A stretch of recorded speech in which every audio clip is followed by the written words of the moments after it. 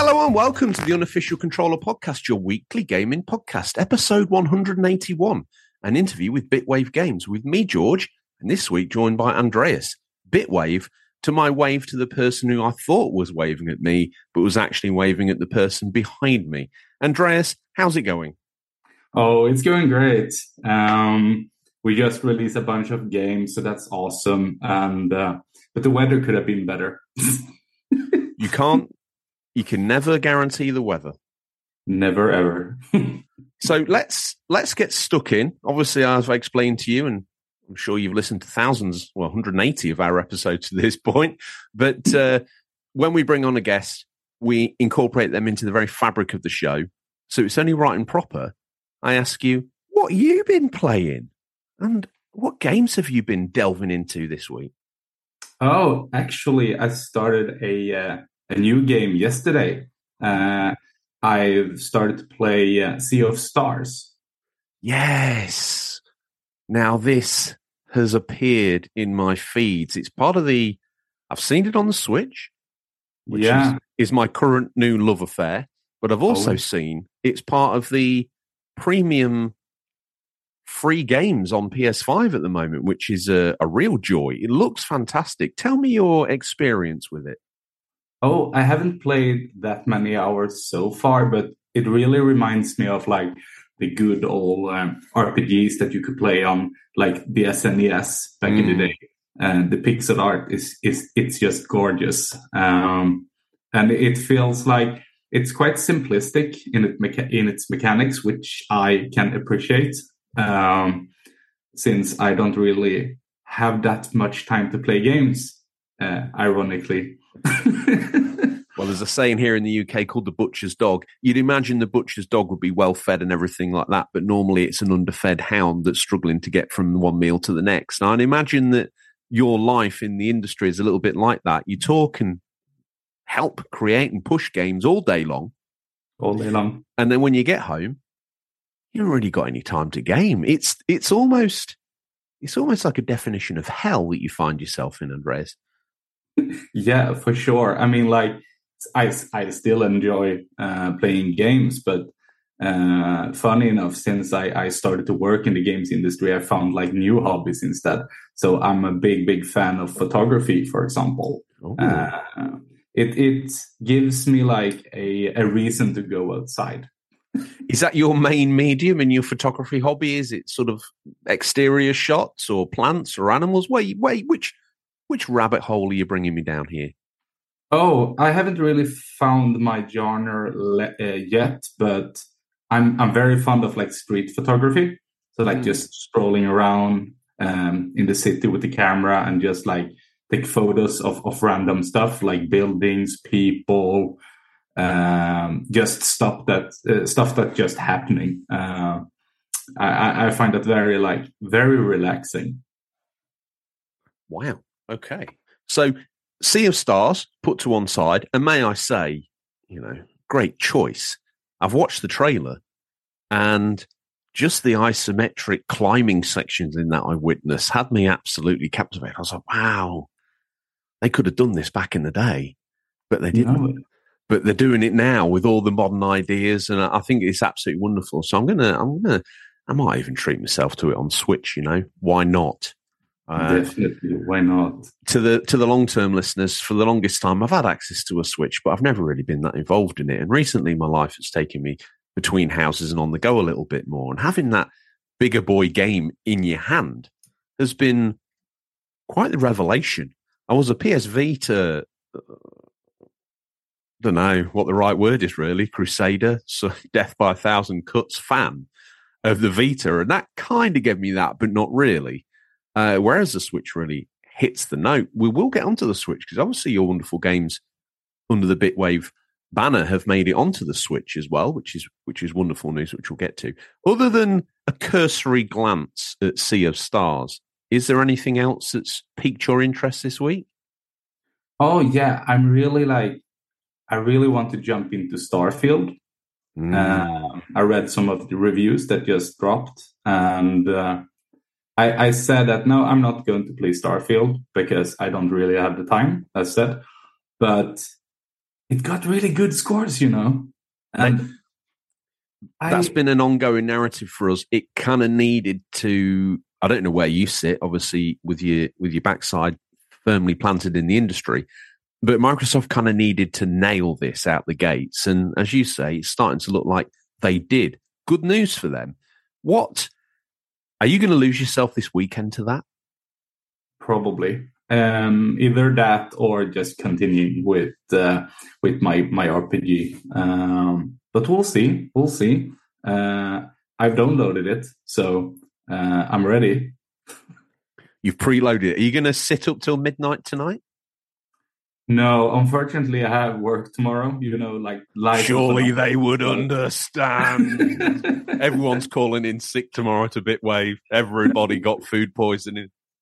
Actually, like earlier this month, the studio turned 10 years. So we're going to Wow. have our big studio celebration tomorrow with lot of guests, like the gaming industry of Gothenburg. So that's why I feel that I need to be fresh. Starfield's not going to get the best of you tomorrow night, though, is it? No. Saturday morning, waking up, a couple of cans stuck to your face, wondering what's going on in Starfield. I should imagine that would be an interesting experience, sort of finding out what you did in your drunken rampage when you came in through the door at goodness knows what time a Swedish man returns, a gentleman of Sweden returns home after a 10-year anniversary. Can you predict now the sort of state and time of your arrival back at home? Oh, it will probably be super late. It's like you say, like, I'm going to have one beer, two beer tops. Yeah. But it's never 2 beers. It's never. It's probably like 10. Well,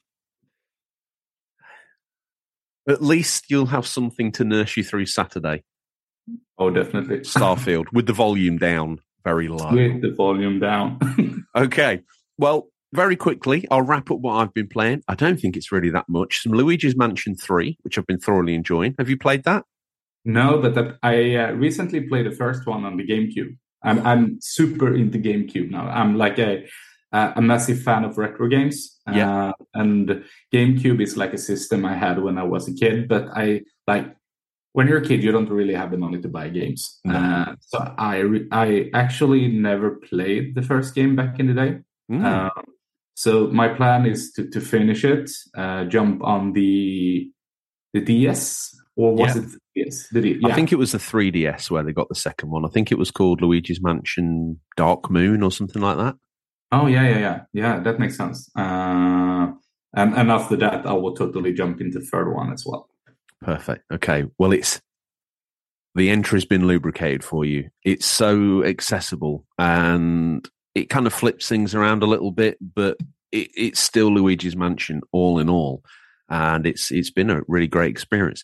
I am stuck though. I don't know if any of the listeners can speak to this, but there's a section where you're using the Hoover to move you. I shouldn't call it the Hoover. I know it's got an official in-canon name in the Luigi's Mansion universe, but bear with me. We're talking the Hoover, and you get in it's a water game. It's a water level, Andreas. We already know stress levels are up, and you have to maneuver yourself around an inflatable duck.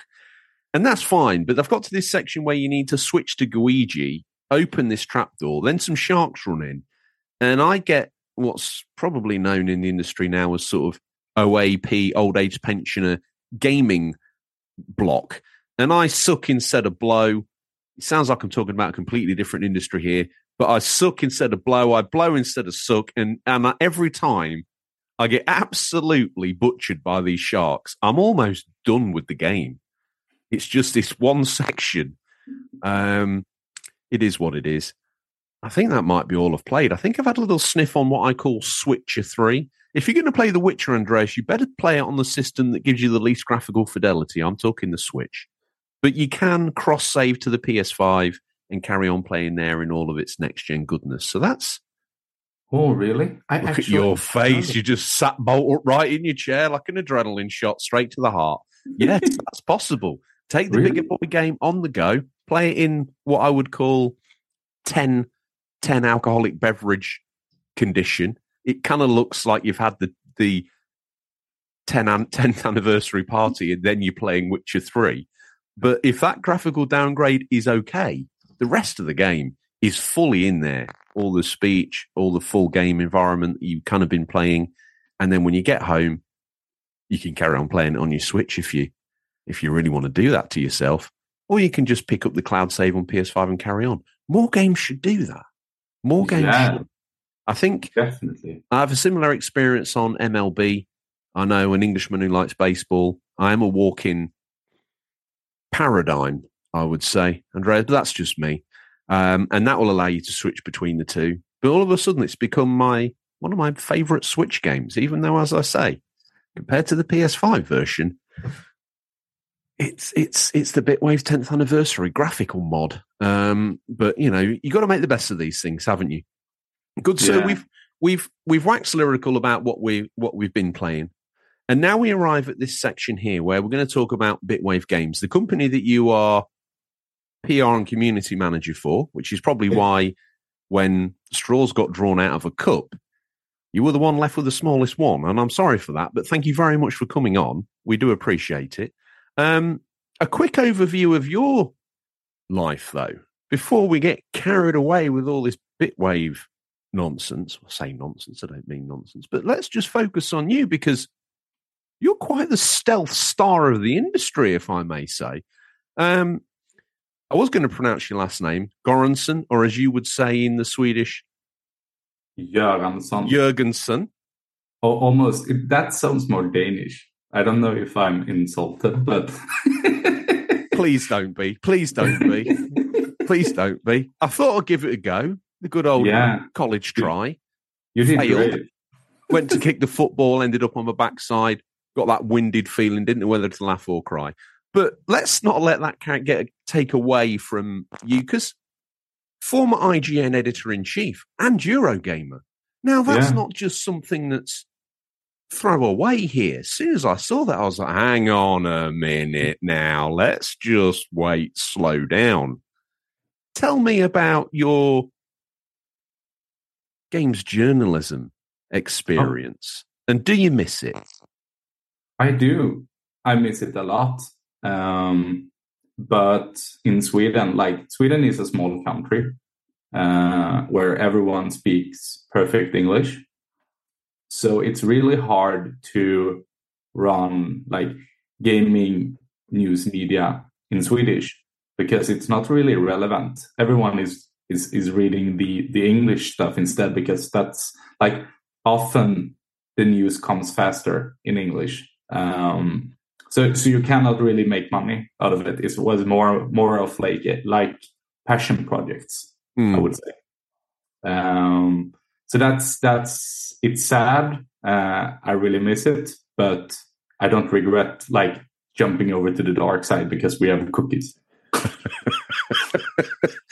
So you went from being, for all intents and purposes, a man that had an all-you-can-eat buffet of games, and then you decided, due to the Swedish people's Philistine-like attitude towards their own spoken dialect, you were going to go and be a one-game guy, a one-studio man.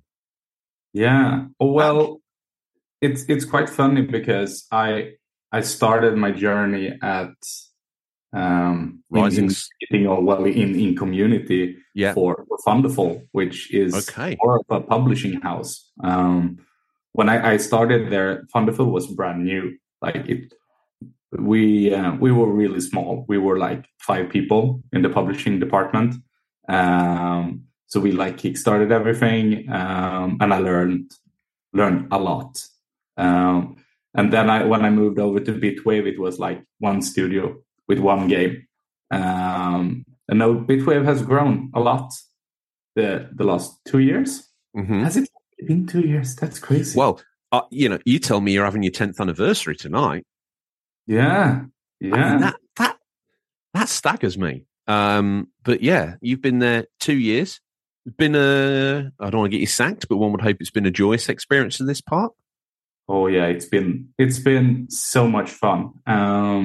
When I started at Bitwave, the company was called Retroid Interactive. I was going to ask you about that. What prompted that that name change? Was it that annoying little handheld that people are raving about that caused the name change, or was that something that happened when you got acquired by the Embracer Group? No, I mean it's a combination of a lot of different things. Of course, we knew about Retroid Pocket, but that wasn't the only reason. We felt like, because like when Retroid started, it was like part game dev, part consultants for other companies, Right. and like IT consultants and graphical designers and UX designers for like non-gaming companies. But then when we got acquired, we were like, we want to do a fresh start, because we want to make it clear that we have one focus now.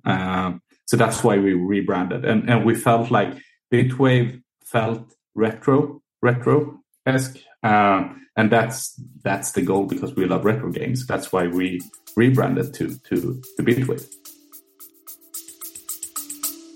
Stay with us. We'll be right back. Ever thought modern video games should be more interesting? At the Gaming Blender, we take randomized genres, mechanics, and make a new game every episode. I've added permadeath. We have a survival game of a hardcore simulation, which could be House Flipper, and with the permadeath of XCOM. And that all has to be an action adventure. Yes. Oh dear. Yes. And sometimes it doesn't quite work. And you have a construction off over the course of the narrative. A construction off. The way we can do this is that we ditch your idea entirely. Check out the Gaming Blender on all your favourite podcast platforms now.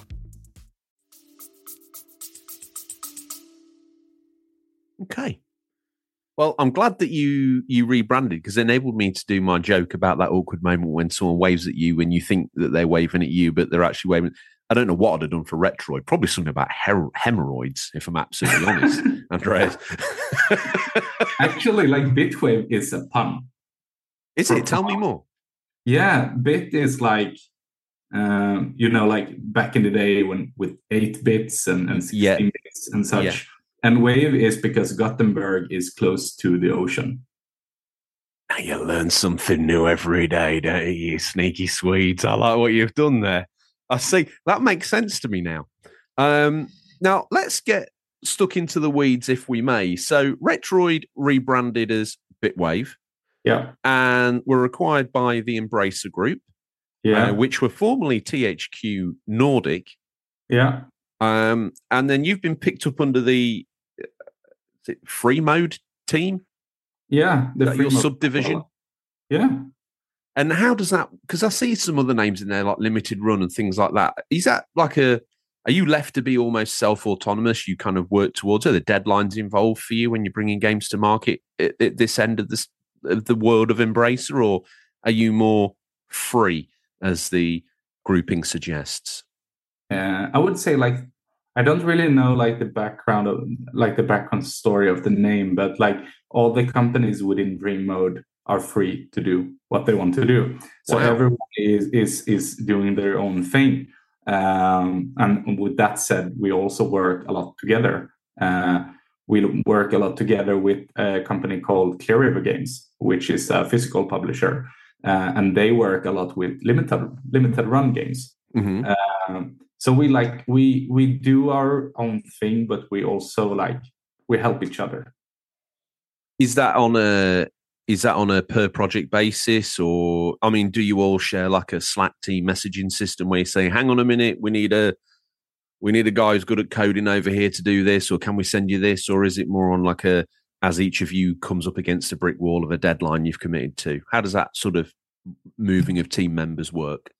I would say it's rather like knowledge sharing. Like if I find out how to do a certain thing, I might as well just share it with the others, because they might also need that information. So it's not like I do things for the other companies or that we borrow people. It's more like, pure knowledge sharing. Just like an information sharing repository.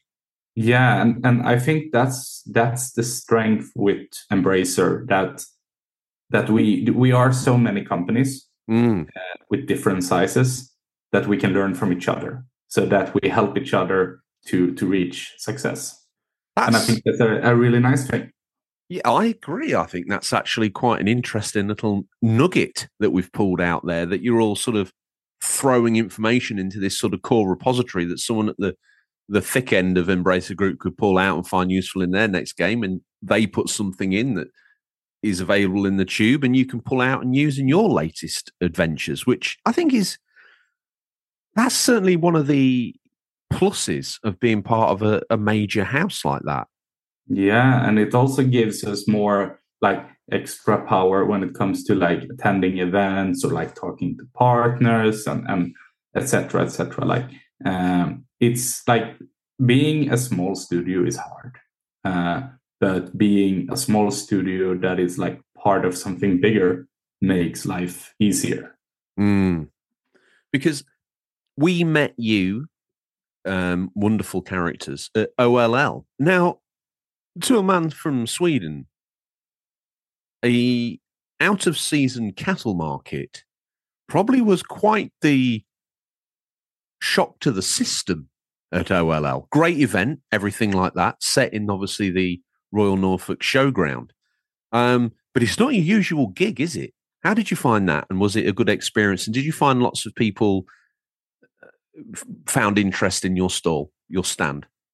Yeah, I mean, like I've been on a lot of gaming events, both as like a journalist, but also on the marketing community side of things. And I must say that OLL was like the best event I've ever been to.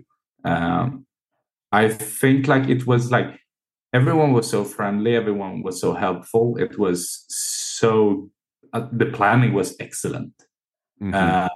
So I would love to go again. And we met so many fantastic people. We met you guys, but we also met like a lot of fans. And I think that attending like smaller events that it's more focused on what we're doing is good, because that's really good for the brand. I think that kind of small event is better for us than attending, for example, like PAX, where we would just like drown. Yeah, we've got someone attending PAX. I think it's this weekend. They'll be taking lots of notes, lots of photos, and all that good stuff, and we're reporting back on it. But as you say, it's quite the event. Whereas OLL, as we found, it was quite personal. You could get real one-on-one time with people. And as you say, if a fan comes along and they want to maybe pick your brains for 10, 15 minutes, you can give them that time. And I think that was the plus point of OLL. I think that they also looked after us well. We were constantly getting asked if we were okay, if we needed anything, obviously, because you're kind of trapped on your stand, aren't you, really? You can't really leave. You might be able to sneak away for a quick toilet break, but that's about it. So they were very kind, very helpful. I think we'll be there next year. Hopefully we'll see you there. Yeah. And I mean, like, we were so lucky, you know, as a Swede. One of the best things was that we were close to the coffee. Because coffee is so important. To be honest, I think when I die, it's literally going to take my body a couple of years to stop moving. I think the coffee, I probably died 6 months ago, and the coffee's actually got me to this point. I'm patient zero as far as I'm living proof that zombies are real. Okay, so part of the Embracer Group. Retro have been going 10 years, obviously under these different names. Mm-hmm. Since you've been there, what games have you kind of helped shuffle out the door, Andreas? Oh, it's a bunch now. When I started, that was like the day before we launched the second update to our game Wunderling EX. So we released an update called Rabbi's Ruin, which added like a new ending and a lot of stuff. And then I had Wunderling for a whole year. Wow, so you're kind of sick of it. I did want to ask you, Wunderling is an interesting concept where you're kind of like the enemy within that world, so to speak. But it's got some retro styling. You got to say one of the plus points about the game, the control input method, means that you could take it to your party tomorrow night, drink cans, and play Wonderling, because the Switch innovation is that you just use that one controller to move your character around the screen. Is that a plus point? Was that a marketing plus point for you? It was. I mean, like, since you're playing the enemy and all you can do is jump and you can't really decide which direction you go, makes it very, very similar to a certain weak enemy in a certain game called Super Mario Bros. Yeah. So the game has been called a Goomba simulator by many, which it is. So that has been like the number one pitch. This is a Goomba simulator. You can. I don't think you're just normal Goomba and Wonderling, though. I feel like you're probably the big dude that has been hiding in the back. He's had some steroids and he's not shy of the gym. Is Wonderling? He's not as one-dimensional as you make him out to be. No, I mean, you're the Goomba, and you earn a lot of like new. I just forgot the English word. But yeah, you get stronger. You get more experience during the game. Blah blah blah. I mean, there, like in Super Mario, there are different forms of Goombas. There are, yeah. So that was actually like that was the main thing. And then when we rebranded, that was in conjunction with like the last update of Wonderling, when we renamed the game to Wonderling DX.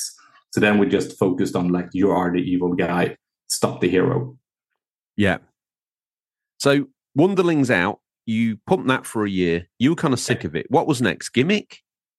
It was Gimmick, and it was also the first volume of Toaplan games. Okay. If we may, let's hang on Gimmick for a minute, because that's something that was a NES game in Japan.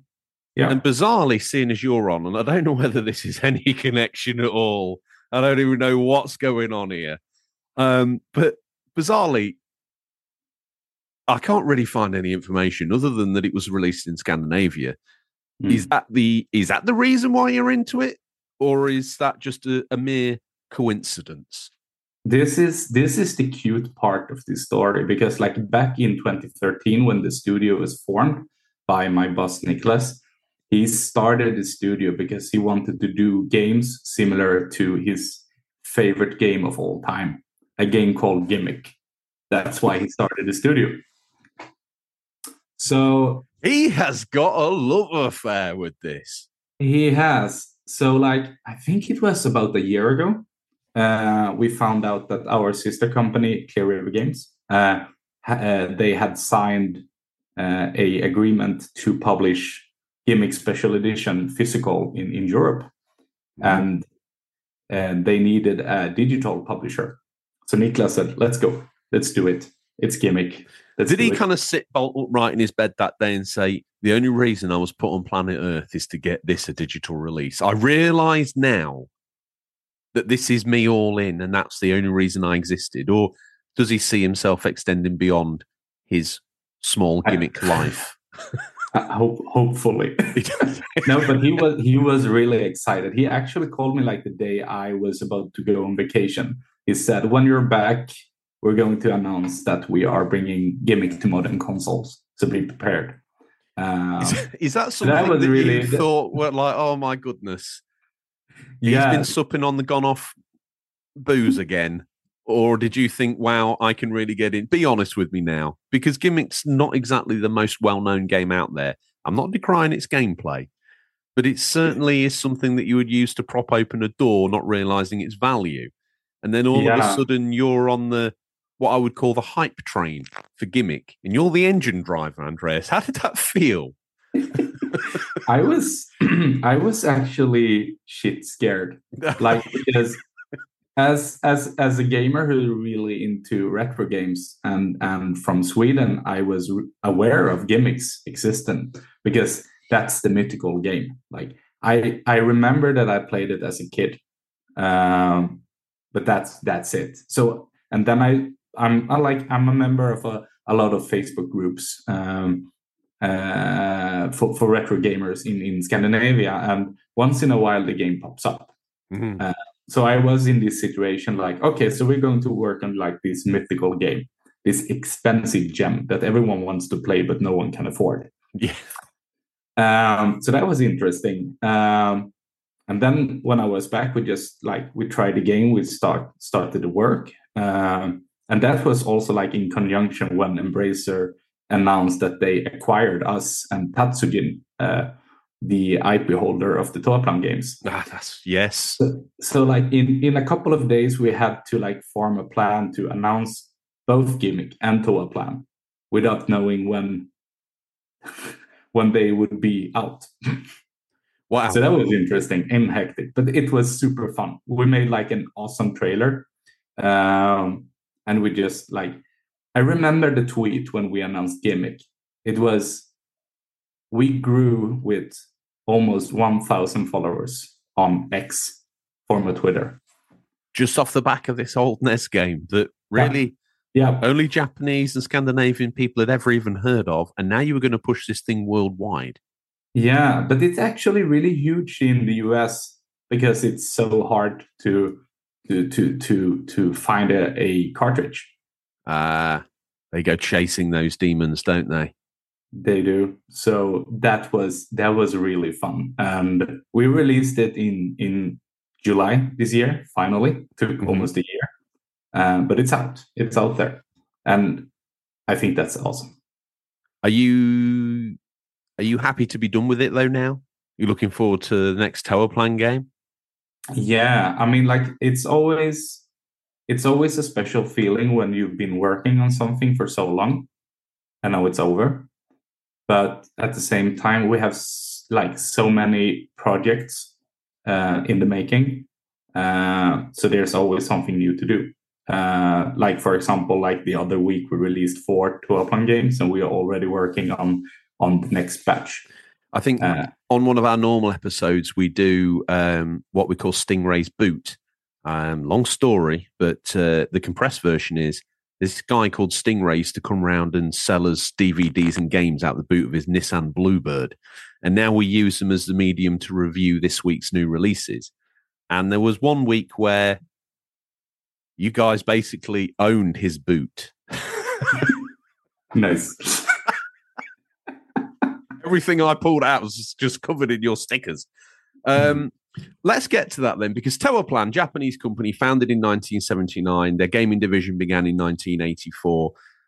Some absolutely iconic up-screen shooters, tote shooters, call them what you like, within that. And then obviously, being part of the Embracer group, they extended their tendrils and wrapped them around what was a holding company, which I think you referred to earlier, was Tatsujin, which owned the rights to these games. I don't know how these things happen.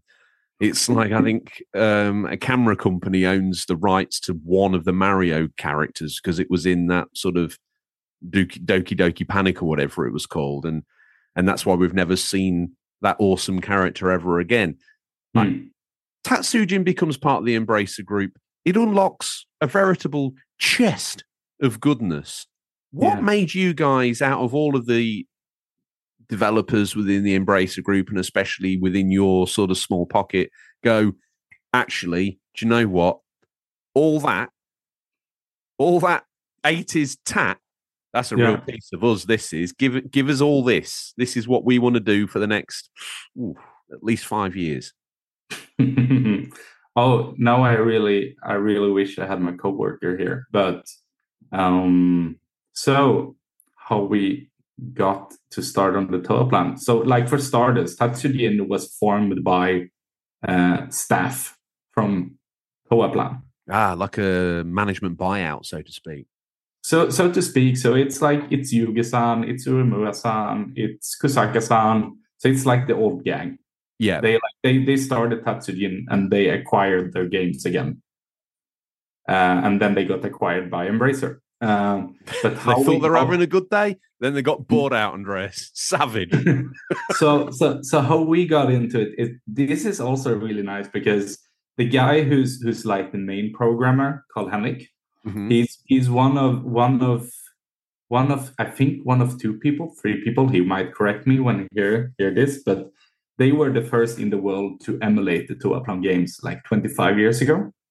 Wow. He made it as a hobby project. He's been in the industry for, I don't know. Hold on. Does he have a girlfriend?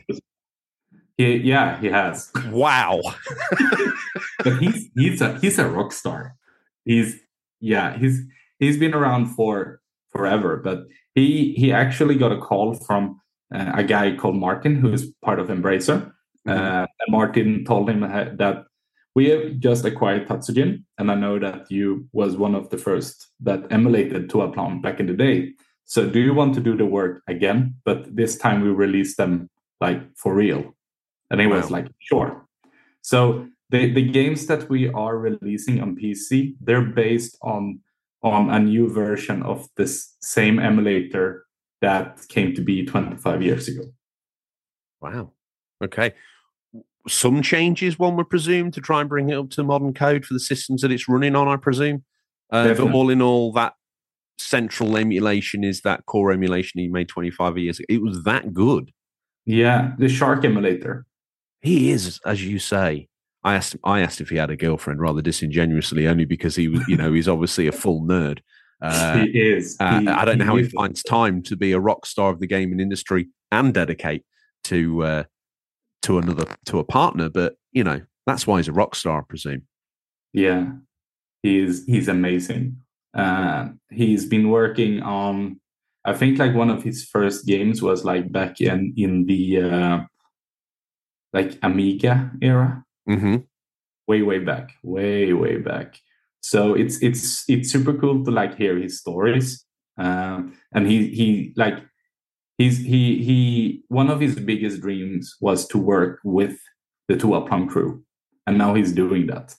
But with Tatsujin then, but it's still Yugi-san. Everyone's meeting their heroes. Gimmick, Toaplan. Everyone's getting this full sort of circle completion. Who's your dream? Who's your dream? Who's Embracer going to acquire so you can live that childhood dream? Who would it be? That would be Capcom, because someone needs to remake. That's a big ask, Andreas.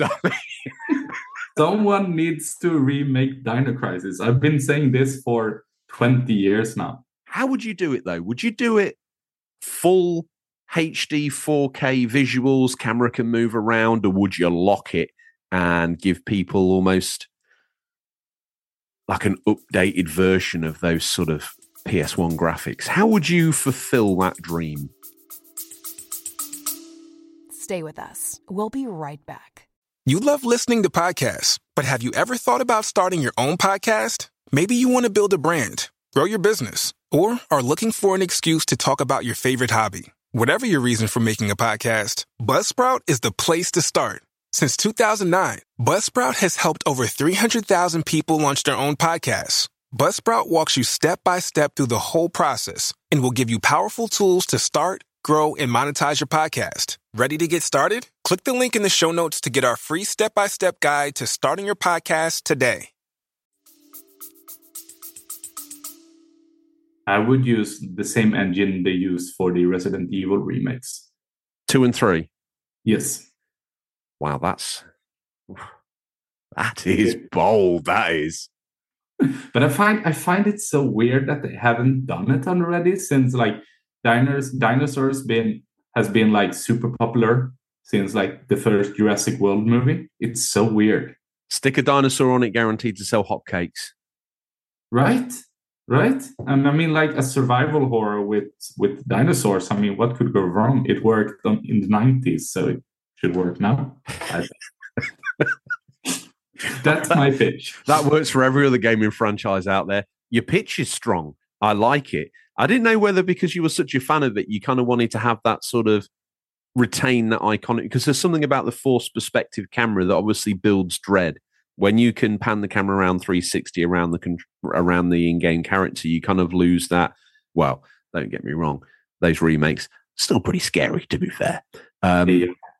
But you lose that kind of fear factor because there was something about those tank controls, and there was something about being locked in that camera angle that kind of made it all a little bit more harder to navigate, and therefore a little bit like my story of Luigi and his boat when I sucked instead of blew. That was pretty much summed me up in the original Resident Evils and Dino Crisis. I found them quite hard to navigate, but you see that as just being just the technology of the era. and now you want to revisit in full 4K? Yeah, I would love that. That would be amazing. I mean, they could also like make a new release of the old games. I don't really care. I just want to play Dino Crisis on modern platforms. That's all I'm just asking. get him his dinosaurs, for goodness sake. Yeah, I mean, that's all I'm asking for. Come on. I don't even think that's that much, if I'm honest.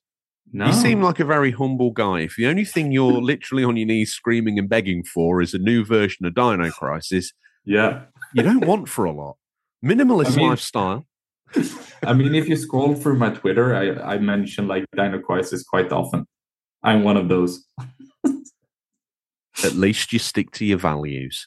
I do. Do you still own a PlayStation 1 or Dino Crisis, or would you emulate that these days? No, I don't own Dino Crisis yet, but I have a PlayStation 1 that has been heavily modded. So it has HDMI output. Anything else in there when you say heavily modded, or is this the distance of your mods for this thing? That's not an understated mod, by the way, but is there anything else purring away under the hood of this PS1? Is it got the SD card in it, or is that it? No, it also got the SD card because when I bought it, the disk drive was broken, so I got it for cheap. So I thought might as well just do a project out of it, but I don't want to like do the illegal way and download a ROM. I'd rather like buy a copy of the games and make a copy out of that and run it on my console, because then I own the games without with the convenience of digital. The white knight of retro gaming. Listen, I admire you, and that's the sort of cat I am as well. A lot of people would have just dumped every single ROM on that SD card and give it the major flex in the menu as they scroll through every single game. 3D Army Heroes, a game they're never going to play, but they've put it on the SD card anyway because it looks good. You're only acquiring the games that you've got. That's good. I think, if I may, I've got a little distracted here. Toa Plan. Yeah, Toa Plan. You got your new series coming out. Tell me everything about that everybody needs to know. The gamers at home, maybe some facts that we don't know about it already. And is it available on Steam? Steam only at the moment? It's on Steam and it's on GOG. And it's Slap Fight, it's Hellfire, it's Fire Shark, and it's Flying Shark. So it's a mix of old and even older. But it's 4 great games. I think it's a really good mix. Hellfire is especially awesome, I think, because I remember the Mega Drive version. To be honest, I'm like, before we started on the Toa Plan project, I wasn't that much of a shmup guy, but I've learned to appreciate the games. I'm just not that good at games, Andreas. You're not? Not good enough to play one of those. They have features to make them easier, you know? Okay. What, the computer playing it for you? Because that's about the only thing that would work for me. Almost. But you can rewind, you can slow down, you can quick save. Now we're talking. So you can... This is my kind of shoot 'em up. This is aimed at people like me that we're not very good at them, but we see the bigger boys playing them and talking about them, and we want to feel like we're part of that scene. So for people like me, saves, run me through those features again, Andres, because they're actually game-changing as far as I'm concerned. Okay, let's go see. It's rewind. So if you die, you can rewind. Is there a limit to that or no? I think I don't really remember, but I think it's 18 minutes. You can rewind back. Oh, okay, but you can do it as many times as you like, but your maximum rewind is 18 minutes. As many times as you like. I might even finish one of these bad boys one day if I had that ability. That's fantastic. What else have we got in the suite of not very good gamers helping aids? You can slow down. So if there's too many bullets, you can just slow down. Because that's the one thing. Bullet hell is literal bullet hell for me. And my brain can't work quick enough to calculate the path I need to take through those very small projectiles. I've had a similar experience, but in reverse on Vampire Survivors. Have you played that? No, but I've seen people at work playing it. Ah, these scoundrels. You're slugging your guts out and they're playing Vampire Survivors. Blimey neck. You go in tomorrow with the Xbox on your back and go full Starfield. And if anyone even looks at you, slap Vampire Survivors straight clean out the mouth. Is it hard? No, not. I thought it would be. But it's the reverse. You're kind of the bullet and they're the kind of that would be the way I would describe it. So when you're picking the path, you're kind of trying to nibble at them as you go. So I've almost become at one with the concept. Let's not get too distracted. I was going to say, forgive me this slight dalliance, if I may.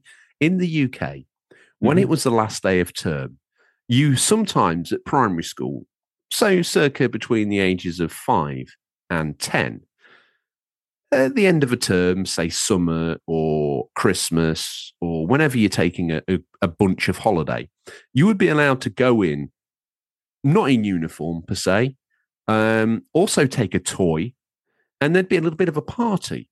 I'm seeing this 10th anniversary tomorrow, and you have my authority to do this. Is a bit of a take a toy in day. Okay. So I can see kind of clearing your desk off, sack off all this drivel here, set your Xbox up, have a few cans. I'm thinking probably 10 o'clock is a reasonable time for a Swedish man to drink at a party day. We're taking jelly as well. If you know, do you have jelly in Sweden? Jelly shots? No. We were kids, Andreas. What is wrong with you? I mean, you're from UK. You have bars everywhere. Who knows? Well, we do, but not in schools. Not the ones I went to, anyway. Jelly is basically jelly. Jelly is the non-alcoholic jelly shot, and you would normally make these in like sort of molds that would be interesting for a child to eat. A little bit of fake cream on there. I can't remember the name of it. No one even drinks it anymore. It's that foul, but you'd probably put some carnation cream on there. It's absolutely gopping. But that's the sort of thing that happened on last days. I see this tomorrow, a bit like that. So you've got if I wrote you a note, took a picture of it, who would I need to address it to? I mean, you poke me. Just poke me. You haven't been to a game developer's office before, right? Because we have toys everywhere. Yeah. Well, it sounds like the studio here. I'm surrounded by currently loads of Nintendo tat. I want to imagine that you're surrounded by the very highest quality gaming tat, though. Tell me some of the toys on your desk. What's your favorite one?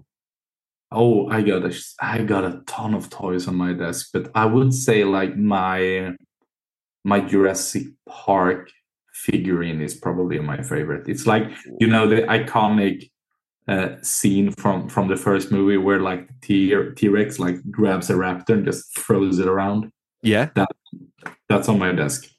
If you're into all that, forgive me, here we go. We were discussing the Tower Plan Volume Shmup 2's features to help someone like me play a game. But now we're going to go down this side road because I can't leave it alone. Do you have any fondness? Nay, do you collect the Kenner Jurassic Park original release toys? I don't, but I want. But it's I have so many expensive hobbies. Like photography is super expensive. Get that gone. You need the Kenner toys. Retro gaming is so expensive. Like I also collect vinyls, which is also expensive. Do you? What sort of vinyls do you plump for? Oh, like rock music, gaming soundtracks, Swedish pop rock. What? What does that involve? I would say it involves like a super famous Swedish band called Kent. That's not the one I thought you were going to say. Oh, what do you think I was going to say? I thought ABBA were from Sweden. ABBA, yeah. ABBA, but ABBA is not rock. Now I'm embarrassed. What is it then? Kent is like they're like an indie rock band, and they're very inspired by like the British like Britpop. Oh, okay. So we're talking 90s. Yeah, they're really good, and I have some like heavy metal albums as well. I think I have about 100 records at the moment, so it's a lot. You've kind of dashed my dreams. I was hoping we were going to end the show singing out in a cappella form on Super Trooper, but you've kind of popped that balloon for me, which is it's a little bit unfortunate. I'm so sorry, but I like IKEA, if that helps. Let's get them out of the way right now. What car do you drive? I don't even have a driver's license. Wow. Okay. Let's put Volvo in the bin. Do you like IKEA? Yeah. Do you like Minecraft? Yeah, I like Minecraft. What?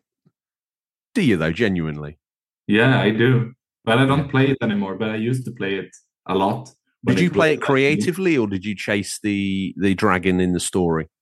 I just played creatively, just building shit. I tell you one thing. It's a very hard game. When you actually want to do the story, it's a very hard game. I did a stream on it on our YouTube.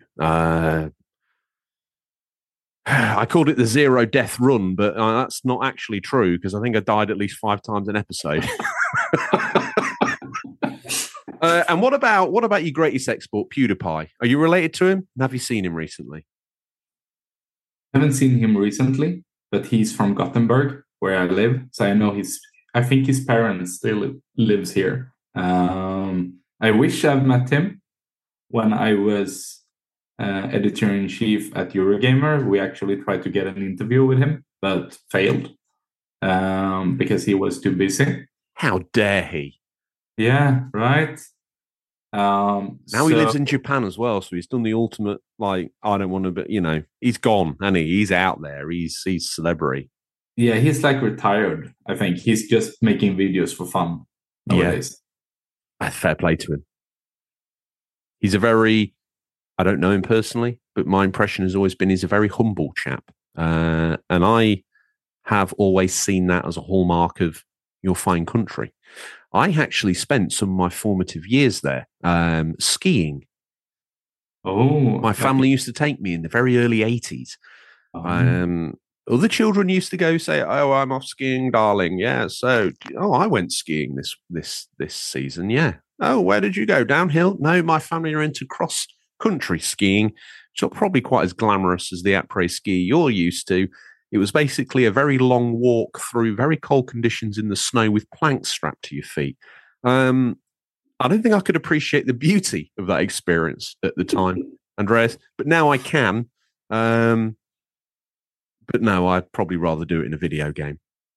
Yeah, because it's more safe. Yeah. Now we've got all that out of the way. We've got all of that out of the way. The Swedish stereotypes.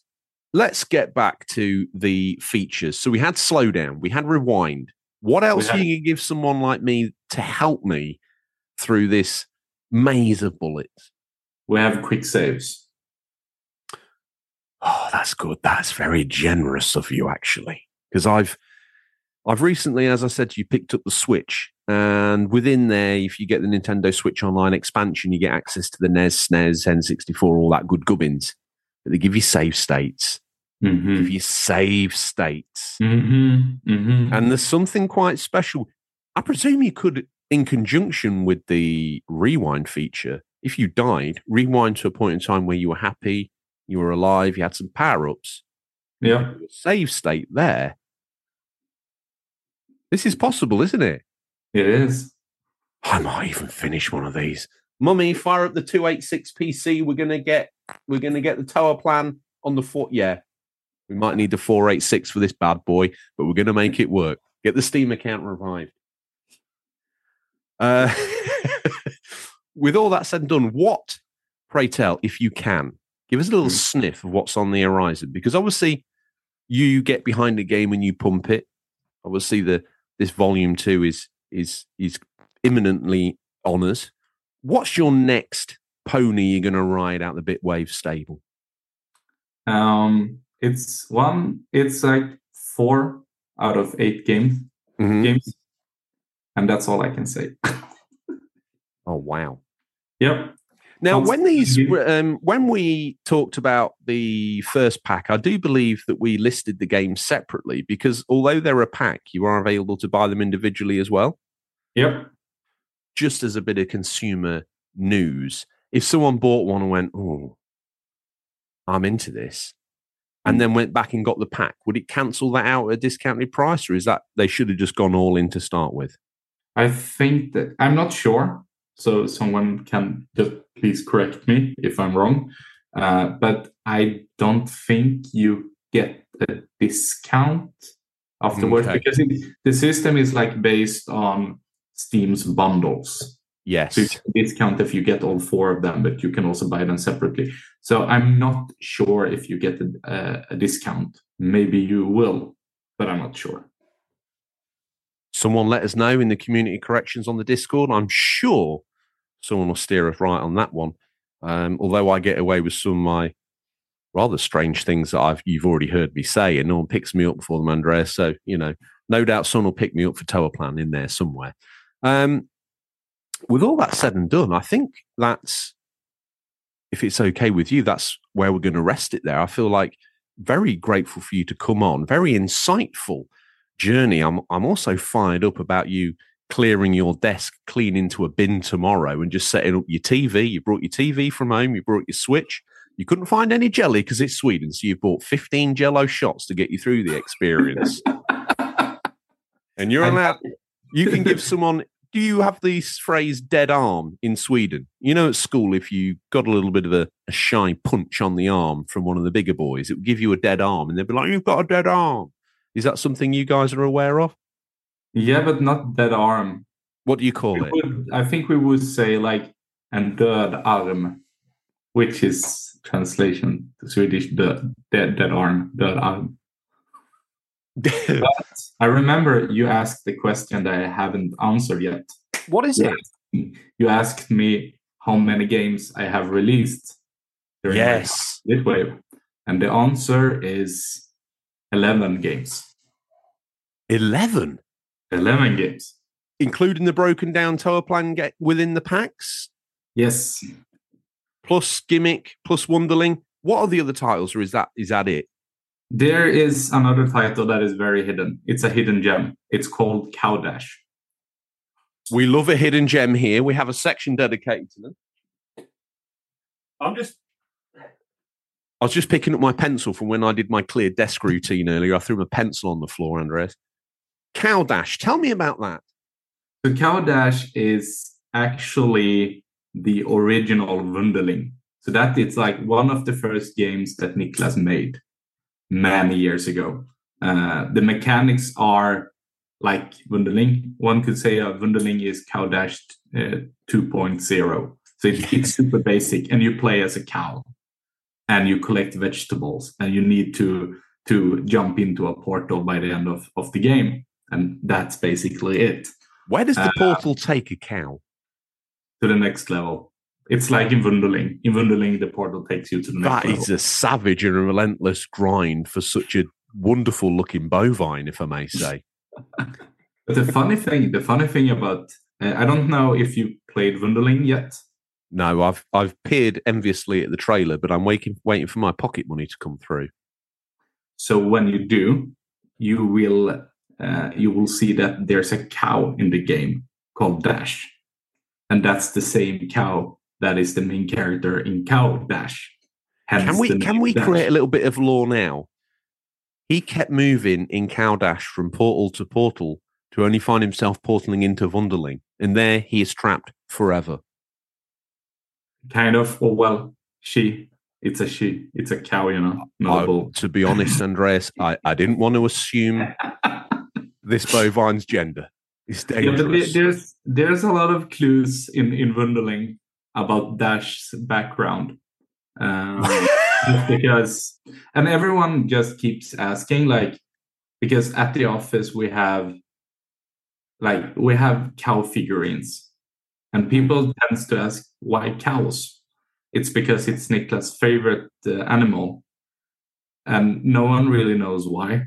But he likes cows, and that's why a cow got its own game and is one of the main characters in Wunderling. Hey, listen, if you want to get yourself in with the big guy, why don't you get him a custom painted Nez in cow colours with a mint in box copy of Gimmick? He would love that. Then you could play Starfield all day at your desk tomorrow. Oh, that's a good idea. So you could fashion a Nez out of plastic, paint it, take it in, almost like taking an apple for teacher. I give you this, therefore I'm going to get drunk and play this game all day. You can join me or not. It's your choice. I think I have to fake the Gimmick though, because like if you were about to buy Gimmick, like a mint condition Gimmick, it would cost you, I don't know the amount in pounds, but like $4,200 ish. If you're listening now, he doesn't like you that much.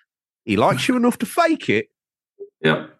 But he doesn't like you enough to give you the real one. Fair play.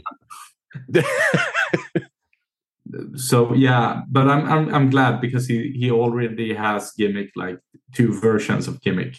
He has both the Scandinavian and the Japanese. Oh my goodness gracious! Yeah, because he's such a nerd. Full nerd. What an absolute nerd. That's nerdy than even doing a podcast about games. That's full nerd.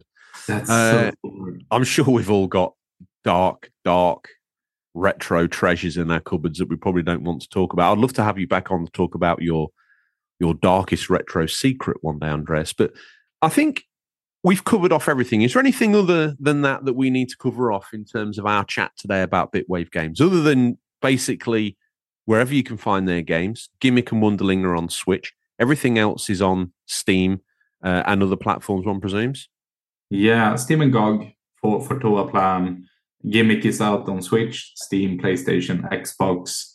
Wunderling is out on Steam and Switch. Yeah. What I would say to everyone listening now is if you don't own at least one digital copy of every single one of Bitwave's games, are you even a gamer? Right? Are you even a gamer? Don't even look at me unless you own every single one at least twice. With all that said and done, I must say thank you very, very much for coming on. Before I let you go, I'm going to ask you what you're hoping to play, but I just want to take the time to say thank you to you and everyone at Bitwave. You've been very kind to us, offering us the chance to have a conversation. You've dedicated your 1 hour ahead of us. So you've dedicated your evening when you could be playing Sea of Stars or getting your room Starfield ready. I don't know, instead of wasting time making a Nez out of paper mache, you can make yourself a space helmet, right? That probably be a better waste of your time. But instead of doing that, on the eve of Starfield, you've come on to talk to a rather eccentric Englishman on this fine podcast, which I'm very grateful for extending us the time. It's been an absolute pleasure speaking to you. And I want to wish you and Bitwave the absolute best. You certainly deserve it. And I hope you all have an absolutely cracking party tomorrow. Best to unplug the photocopier and hide it somewhere, though, because you know what's going to happen. Yeah, you know what's going to happen, and you don't want to wake up tomorrow to that. Thanks for having me. I mean, it was a blast. It was super fun, and I mean, just like poke me anytime. I would love to be on the show more times. Okay. Well, before you slip out the door, I've got to ask you what you're hoping to play for this gaming week, Andreas. And what games are you looking to get stuck into? I think I'm going to continue with Sea of Stars. Do you think that's going to be able to even grab your attention, though, when you've got Starfield burning a hole in your Xbox hard drive? And that's what I'm hoping for. Okay. Right. Well, what is there anything else that you think might pique your interest? Maybe a palette cleanser between Sea of Stars and Starfield. There's a lot of stars going on there, if you don't mind me saying. Are you a fan of space? Yeah. I mean, as a kid, I wanted to be an astronaut. So yeah. Me too. In an alternate universe somewhere, we're flying around in a dirty space freighter, hauling some space dust, playing our retro video games at the cockpit. I don't think we're going to be in hyperspace. I think we're just solar system, like space truckers, you and I, Andres. That's how I see it. Probably. What am I hoping to play? Do you know what? I might have a little look at Starfield myself. It looks very interesting. I threaten Sea of Stars. I'm going to probably cry myself to sleep over that section in the basement of Luigi's Mansion 3. And I think that's probably enough stress for everyone. It actually gave me anxiety last night when I was playing it. Actual anxiety. You know what? You should just take a break and play some 12-prong games, because they are more frustrating than the part in Luigi's Mansion. I can promise you that. I don't know how it works in Sweden, but normally if something's really frustrating, you don't move to something even more frustrating. Yeah, because then the former one feels more easy. You know, this is the sort of thing I expect from people that go out in the snow and then get in a sauna. That would kill me. Stone dead. That change in temperature, I don't even know what I would be. I'll be in tears. We're drunk when we do that, so we cannot feel the cold.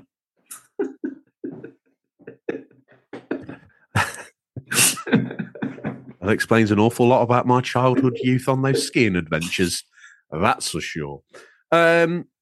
With all that said and done, once again, thank you so much. It's been a pleasure to get to know you, and thank you for gracing this mere lowly show with your presence. It's been absolutely wonderful. We're going to put all the links in our Discord channel, and I'll put the links to your Steam store in the description of the show when it goes out. For all those listening now, it's Sunday afternoon. Hope you well. Hopefully, Andreas survived the 10-year anniversary. If you're listening now, Andreas, hope your head doesn't hurt. Still. And you've got some hours in on Starfield.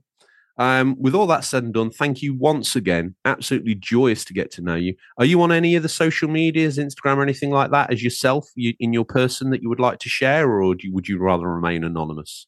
No, I mean, people feel free to follow me at Shutter Andreas. Shutter like in a camera shutter.